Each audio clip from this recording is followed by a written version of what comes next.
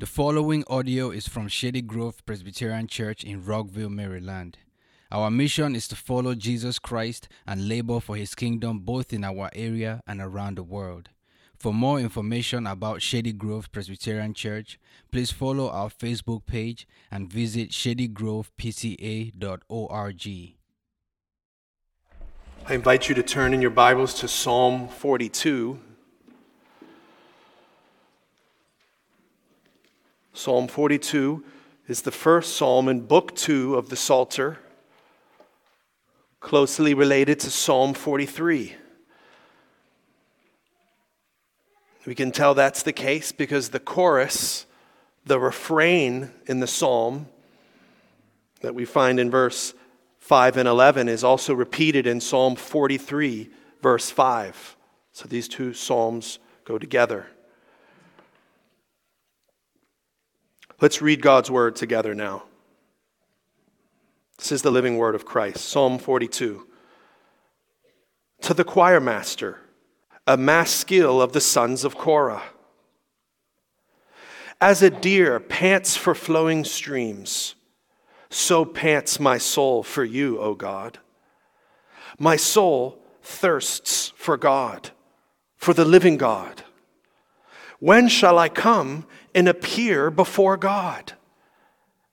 My tears have been my food day and night, while they say to me continually, where is your God? These things I remember as I pour out my soul, how I would go with the throng and lead them in procession to the house of God, with glad shouts and songs of praise, a multitude keeping festival. Why are you cast down, O my soul? And why are you in turmoil within me? Hope in God, for I shall again praise him, my salvation and my God. My soul is cast down within me. Therefore I remember you from the land of Jordan and of Hermon, from Mount Mitzar. Deep calls to deep at the roar of your waterfalls. All your breakers and your waves have gone over me. By day the Lord commands his steadfast love, and at night his song is with me, a prayer to the God of my life. I say to God, my rock, why have you forgotten me? Why do I go mourning because of the oppression of the enemy? As with a deadly wound in my bones, my adversaries taunt me, while they say to me continually, where is your God? Why are you cast down, O my soul? And why are you in turmoil within me? Hope in God, for I shall again praise him, my salvation and my God. Please pray with me. Oh, Father, we thank you for inspiring this psalm and putting it in your word. You who collect our tears in your bottle. You who are the creator of man, whose son became man, knows the greater pandemic of depression in humans and the great brokenness of our souls and often being downcast in turmoil. Would you now show us how to navigate through the darkness? Show us, Lord, your solution to depression in your Son, the Lord Jesus Christ. And show us how he fulfills this psalm, that we might read and pray and sing this psalm for your glory. In Jesus' name we pray. Amen. And so we notice in Psalm 42, there is an inscription. We have some instructions for the choir master, the choir director, a reminder that this is a song. And we see the author or authors of this psalm are the sons of Korah. These were some of the Levites whom David appointed and installed to lead God's people in worship in the tabernacle and then the temple. One of them is Heman, whose psalm we'll read, Psalm 88, and his right-hand man was Asaph. You can learn more about them in 1 Chronicles chapter 6. And we see that this is a maskil, that's a wisdom psalm. Psalms that teach God's people how to wisely navigate through life. And like the prayer of Jonah in Jonah 2, which we saw in Sunday school, this psalm is also a lament. A lament is a prayer song in which the psalmist cries out to God in the midst of his distress, in the midst of his sufferings, often with questions. It's striking this psalm has 9 questions. 3 of the questions are to God. When shall I come and see God? Why have you forgotten me? Why do I go about mourning? 2 of the questions are asked by the enemy to the psalmist as he repeats, "Where is your God? Where is your God?" But let's zoom in now on 4 of the questions asked by the psalmist are to his own soul. And so 6 times we find the phrase, "my soul." The soul, the deepest part of who you are. The real you, where your desires and emotions and longings spring from. And so this morning, let's consider these 3 things: the thirsty soul, the exiled soul, and the downcast soul. First, look with me at the thirsty soul in verse 1. As a deer pants for flowing streams, so pants my soul for you, O God. The thirsty soul is thirsty because he's away from the life-giving presence of God in the temple. We can see in verse 4 that this psalmist longs to go back to the temple, the house of God where he dwells, where the Lord fellowships with his people. And the thirsty soul wants to drink of the life-giving waters of the living God. It's amazing that this is the only psalm in the scriptures that begins with a comparison. As the deer pants for flowing streams, so in the same way my soul longs for you, O God. The image the psalmist has given us is of a deer in a parched land, panting and longing and thirsting for water. This very unique word, to pant, means to long for, to crave. It's only found here and in Joel 1:20. In both contexts, it's referring to thirsting for God in the midst of the desolation of exile. So the soul is like a deer panting for flowing streams. But the flowing streams are parallel with the living God. Flowing streams refers to the deepest water channel of a valley. So the psalmist doesn't just want a little Dixie cup sip of the Lord. He wants to drink deeply. Are you thirsting for the Lord this morning? Every human being thirsts and craves from the soul. The question is not, are you thirsty? It's who or what are you thirsty for? And the psalmist, we see, is thirsty for God himself. Verse 2, my soul thirsts for God. And who is this God? He's the living God. Unlike the false gods, the idols that sinners often make for themselves, God replacements. No, this is the life-giving God. He's thirsting for God as if God is the water. And so, thirsting for the living God begs the question, when shall I come? When shall I enter in to the house of God? When shall I come in to do what? To see God. The Hebrew suggests that he doesn't just want to be seen by God, but he wants to do the seeing. He wants to see the face of God, the greatest privilege any human being can ever have. And this psalm invites a comparison with Psalm 63, where we have David in the wilderness saying in verse 1, "O God, you're my God, earnestly I seek you. My soul thirsts for you," just as we saw in Psalm 42:2. And then he says in verse 2, "So I have looked upon you in the sanctuary, in the holy place, beholding your power and your glory." And this sight of the glory of God in the tabernacle and the temple satisfies the soul like fat and rich food. Psalm 63:5. And so the psalmist is thirsty for the living God, because the living God is also called the fountain of living waters. Jeremiah 2:13.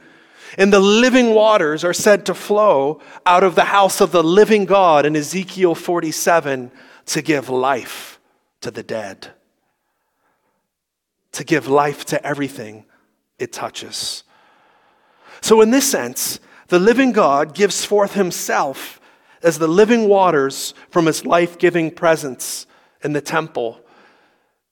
And the psalmist longs for that. But instead of drinking of God, what does he drink? Verse 3. He must drink his own tears. His tears have become his bread, his food. So there's a reversal of water imagery. Instead of drinking of the Lord, he's drinking of his sorrowful tears. And what's the circumstance of his weeping? It's the mocking and taunting of his persecutors, while they say to me all the day long, "Where is your God?" Thus he feels forgotten by God. In this way, the thirsty soul is also the exiled soul. Our second point, the exiled soul. In the Bible, exile is being far from God. And now the psalmist is far from God, as we'll see, outside the land of promise, along the Jordan River, likely on the other side, and he seeks to encourage his soul by remembering when he was near to God with his people in the temple. Look at verse 4. As he pours out his soul to God, he tries to remember these things. These things I remember. What are these things? There's 4 things he remembers that have to do with the pilgrimage, the journey up to the house of God. So he remembers how he would traverse, how he'd pass over, how he'd go up over the terrain of Israel along with a throng, a large mass of people. He remembers how he would lead them to the house of God. Because after all, this is one of the sons of Korah, a Levite, a worshiper, but a worship leader. And the destination of the journey was the greatest of all, the dwelling place of the living God, for him to lead God's people in worship. He wants to be there. The third thing he remembers is that this huge multitude or throng of people would create a joyful noise, a joyful roar and sound to the Lord, a rejoicing cry, a song of thanksgiving and praise. He remembers that sound. And he also remembers that this multitude of festival keepers, they were not the frozen chosen. They were not a lame bunch. They were joyfully keeping the feasts and festivals that celebrated God's saving works, such as the Passover and the Exodus and the Lord's provision in the wilderness. But he's not there. And he's not with God's people. Instead, he's far from God. Verse 6, he remembers God all the way from the land of the Jordan by Mount Hermon, far from the house of God, where the Lord would fellowship with his people. And the psalmist is a lyricist, and so he uses wordplay in verse 6 and 7. 3 of the same Hebrew words from verse 4 are used now in a negative sense. Now he remembers the Lord from afar. Now he hears the sound or the roar of the waters of judgment. And instead of passing over the land up to the temple, the flood breakers are passing over him. And so the psalmist is describing his exile from God, along with the taunts of the enemy, with water judgment language, which we saw last evening at the flood, in the Exodus, and this morning in Jonah. The very waters of judgment that God poured out on the wicked at the flood and upon the Egyptians at the Exodus, he now uses to describe the wrath of God pouring over him. And so notice in verse 7, deep calls to deep. There's our key word, tahom, the deep seas, the depths. The deep seas are calling back and forth to each other. Just as the wicked were destroyed by the depths, by the deeps at the flood, and also the Egyptians. But instead of the unbelieving wicked in Noah's day being the subjects of the deep seas, or the wicked Egyptians, now the deep seas have swept over him. All your breakers in your waves have gone over me, have passed over me. And this word for the waves passing over him was used in Psalm 78:13 for God's people passing through the flood waters on dry ground in salvation. But he's not passing through the waters, they're crashing down upon him. We saw this morning, Hosea 5:10, the Lord said, I'll pour my wrath upon them like water. And now God is pouring upon him the waves of his anger. And remember where the psalmist is sitting. He's along the Jordan River, where Joshua led the second generation of Israelites. After coming through the wilderness, after the Lord delivered his people from Egypt through the Red Sea, this second generation needed a second Exodus event. And so the Lord caused the Jordan River to be miraculously spread apart for them to walk through on dry ground, just as the Lord did at the Red Sea. And they came into the land of promise. And there's more echoes back to that, because this word for waves is gal, from the word Gilgal, which means to roll, hence roller waves, some translations say here. Gilgal was on the other side of the Jordan, inside the land of promise. And that's where Joshua and the entire nation was circumcised after they passed through the waters. Listen to Joshua 5:8 and 9.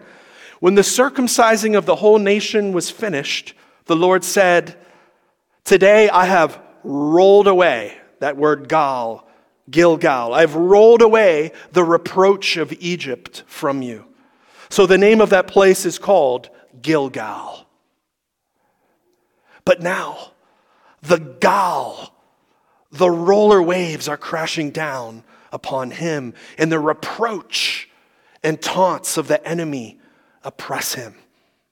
We see that in verse 10. But let's zoom in again on this phrase in verse 7. All your breakers have passed over me. All your breaker waves. This same phrase is found in Psalm 88 by one of the sons of Korah. And it causes us to wonder, maybe it's Heman himself who wrote Psalm 88, who also wrote Psalm 42. But I ask you now to turn to Psalm 88. We're just going to read a few verses, but try to keep your finger there in Psalm 42. And don't expect to see Heman, the action figure, the cartoon from the 80s here. Rather, this is one of the sons of Korah. Millennials miss that. That's okay. But Psalm 88 is a very similar psalm where suffering and exile is described with watery grave language. Jonah draws much on Psalm 88 in his prayer in the belly of the fish. But Psalm 88 is perhaps a darker psalm than Psalm 42, perhaps the darkest psalm in the Bible. And it doesn't even end on a note of light or hope. But look with me, Psalm 88, beginning with verse 1. O Lord, God of my salvation, I cry out day and night before you. Let my prayer come before you. Incline your ear to my cry. For my soul is full of troubles, and my life draws near to Sheol. That's the grave. I am counted among those who go down to the pit. I'm a man who has no strength, like one set loose among the dead, like the slain that lie in the grave, like those whom you remember no more, for they are cut off from your hand. You have put me in the depths of the pit, in the regions dark and deep. Another word for the flood. Your wrath lies heavy upon me, and you overwhelm me, here's our phrase from Psalm 42, with all your waves. Jump to verse 16 of Psalm 88. Your wrath has swept over me. Same phrase in the Hebrew as Psalm 42. Has gone over me, swept over me. Your dreadful assaults destroy me. They surround me like a flood all day long. They close in on me together. You have caused my beloved and my friend to shun me. He's been betrayed. My companions have become darkness. Please turn back to Psalm 42. And so while Psalm 88 and Psalm 42 have a close relationship, you may recall from our time this morning in Sunday school, Jonah actually quotes all of the phrase in Psalm 42, all your breakers and your waves have gone over me. When Jonah is thrown into the deep, into the depths, the Tehom, he says, all your breakers and your waves have passed over me. And Jonah takes the metaphorical experience of the psalmist, who is actually likely not in the floodwaters, but describing his suffering as a metaphor with the floodwater imagery. Jonah takes that for his literal experience of the waters of judgment upon him, which we saw he compares to exile, being driven and cast away from God's sight. No wonder Jonah would quote Psalm 42 and Psalm 88 in his psalm. And so, another water reversal, but a more severe one. The psalmist thirsted for the life-giving waters of the living God, but all he's getting is the waters of death from the wrath of God. And so no wonder his soul is downcast, our third point. The downcast soul. We notice the repetition of the word downcast 3 times in the psalm for emphasis. It's in the refrain, and it appears again in verse 6. My soul is downcast within me. What does this word downcast mean? It means to be pressed down from being brought low. It's related for a deep pit, a depressed geographical area. So we could translate the word downcast, depressed. Why are you depressed, O my soul? Why are you so down?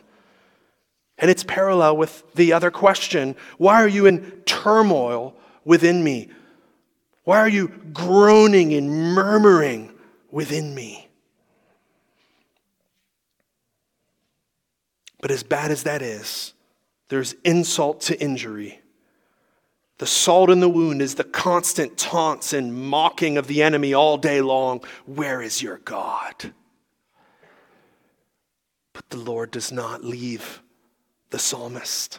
He does not abandon his people. In verse 8, We see the Lord, all caps, Yahweh, God's covenant name, which literally means I will be who I will be. And when he reveals that to Moses in Exodus 3, it's connected with I will be with you. And so the Lord, in his steadfast love, his unswerving commitment and covenant faithfulness to his people, the Lord provides this exiled, thirsty, exiled soul, this thirsty, downcast soul with prayer songs. By day, the Lord commands his steadfast love, and at night, his song is with me. Namely, what's that song? A prayer to the God of my life, to the living God. And so the psalmist commands his soul, hope in God. And this word for hope means trust with definite expectation. Hopeful expectation of something that's certain and will happen. Hope in God is the refrain, is the chorus, it's the hook. Because I shall again praise him. He is my salvation and my God, my covenant God. And Psalm 42 ends with that refrain. But there's a sequel to the psalm. And it's the next psalm, Psalm 43. What he longs for in Psalm 42, he begins to anticipate with greater hope in Psalm 43. Where we see in verse 3 and 4, he cries out, send out your light and your truth. Let them lead me. Let them lead me and bring me where? Let them bring me to your holy hill, your holy mountain, and to your dwelling. That's where God's temple was. Then I will go to the altar of God, to God my exceeding joy, and I will praise you with the lyre, O God, my God. The living God answered the psalmist's prayer, ultimately, when he sent light in truth, who is a person. And it's the Lord Jesus Christ. The way, the truth, and the life, who is a light to those in darkness.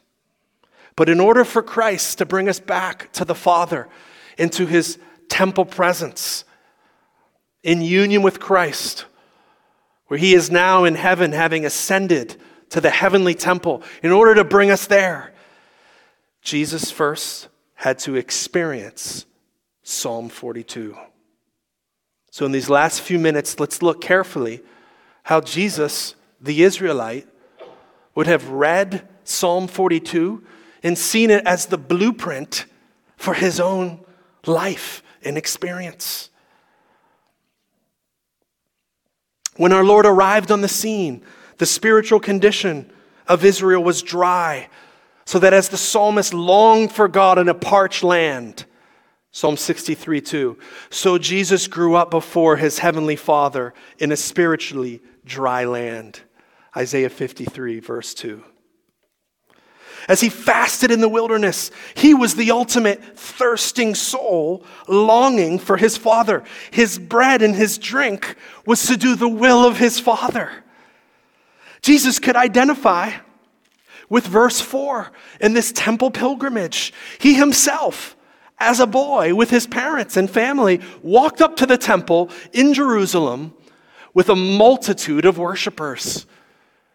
And he was so excited to be in his Father's house.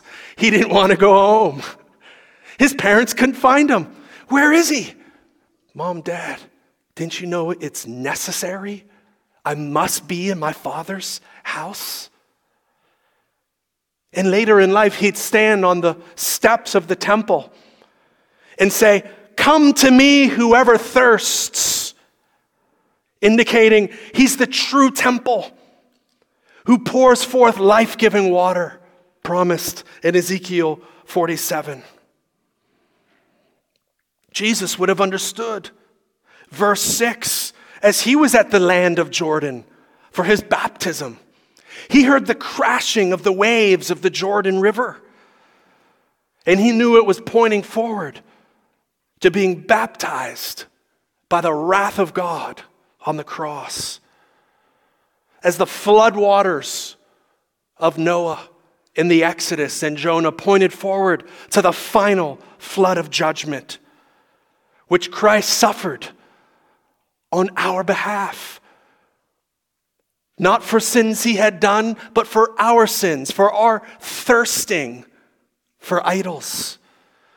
He was exiled from the Father, forsaken by the Father, to satisfy the eternal exile judgment that we deserve in the lake of fire. Jesus was the exiled soul.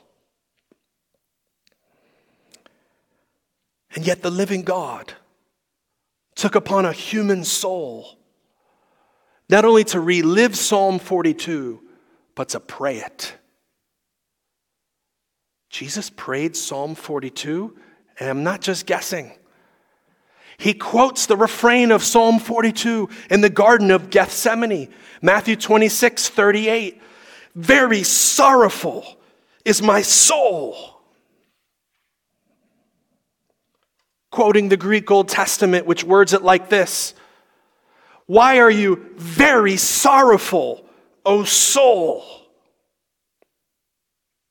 But Jesus doesn't put it in question form because he knows the answer. His soul is very sorrowful unto death. Only places in the Greek Old Testament and Greek New Testament where very sorrowful and soul are side by side. And so the moment before being arrested and going to die, the moment before going to the cross, he begins to consider all of the sin of all of God's people from all of redemptive history is about to be laid on him. And all of your breakers and waves are about to pass over me. And so what should I pray? Psalm 42. Very sorrowful is my soul, even unto death. And the exiled soul, this downcast, depressed soul, became the thirsty soul on the cross when he said, I thirst. But all that was given to him to drink was the bitter cup of the wrath of the Father, which he drank down to the dregs for you and I, so that the curtain of the temple could be torn in two to bring us to our God. And after his enemies taunted him, where is your God now? Where is your Father? Are you really the Christ? After he gave up his spirit, he was pierced through with a spear, and what flowed out? Blood and water, living water flowed out of the living God to purify us, to cleanse us, to satisfy our deepest longings. And he was raised from the dead to give us his Holy Spirit, to be our comforter in sorrow, and to put his Spirit in us, to make us his temple, the house of God, the church. And by the Spirit, we can worship God anywhere through Christ. He has given us access. And so I want to speak in closing to those who are struggling with depression, which on one level is every human deals with some kind of downcastness in soul, but some of us more than others. When you are down, when you are depressed, feeling far from God, beat down by your enemies, hearing the taunts of the accuser, recall that one has already experienced the fullness of human depression when he was cast away from the Father for you on the cross to pay for all your sins. And he was forsaken momentarily so that he could say, I will never, ever leave you or forsake you. But if you have not called upon the name of the Lord Jesus Christ, what is your hope in depression? I became a pastor because first I was a school teacher in the city of Philly and then a social worker. And the amount of families and parents and kids diagnosed with depression, sometimes rightly, sometimes wrongly diagnosed, it's in the millions. And it doesn't matter what your socioeconomic background is, depression is rampant. And what is your hope? To fill your depression with idols and false gods? It can only be the living God, the Lord Jesus Christ. And so he invites you to himself. Come to me, all who are thirsty, and drink freely of the living waters. Christ himself, who puts his Spirit in you to cleanse you and wash you and purify you and satisfy you. And so, brothers and sisters, now by faith in Christ, we can wait in prayerful, hopeful expectation for our God, singing prayer songs to him, like the Psalms in verse 8. And Christ himself will be with us by his Spirit, since he's already walked through the valley of the shadow of death and the deepest, darkest depression and rose victorious over it. He'll walk us through it and bring us to himself. And we will be among the throng that he leads, not to the earthly temple in Jerusalem, which has given way to the heavenly temple, but he will lead us into the new heavens and the new earth, where there's no need for a temple building, because the Lord himself, Jesus, is there, the temple, the fullness of God's presence. And then we shall go in and forever see the very face of God, the face of Christ. Let's pray. Lord, we want you. And Lord, we acknowledge the most broken, jacked up, evil part about us is when we don't want you. And things and desires in our soul that looks elsewhere, that drinks from man-made cisterns of filth instead of the fountain of living water. Forgive us, O Lord. But Jesus, thank you for living this psalm, praying this psalm, fulfilling this psalm, and providing it for us now as your sojourners, your pilgrims in this broken world. And Lord, guide us by your light and your truth of your word, by your Spirit, until we reach our heavenly home. And Lord, allow us to comfort those with the same comfort we receive from you who are in the deep valley of depression, that they may see Christ in all his glory, Father, as their greatest hope. It's in his name we pray. Amen.